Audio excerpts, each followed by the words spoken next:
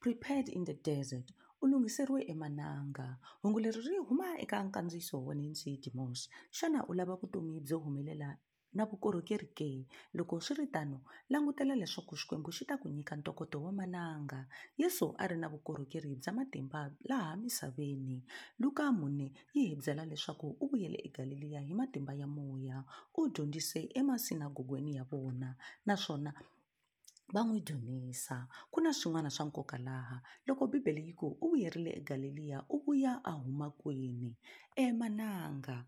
Vukorhokeri byo humelela swonghasi byi te endzhaku ka loko Yesu a langutane na nghozi, xivundza na ndzingo eka masiku ya 40 eMananga. Xikwembu a xi lunghisela Yesu eka vukorhokeri bya yena bya laha misaveni eka minkarhi yo nonoha. Kumbe swi twakala ingaku u le mananga. Swi languteka ku nga tshembisi nchumu. Xiyimo xa kona xi nga ri na makumu. Xana ndzi nga ku hlohlotela ke? Xikwembu xi nga va xi ku ringanisela eka vumundzuku bya wena. Xi nga va xi lava ku tirhisa hungu ra vutomi bya wena hi ndlela ya matimba. Tshemba Xikwembu na ku xi pfumelela ku ku lunghisela eka leswi ha taka. A hi laveni Xikwembu.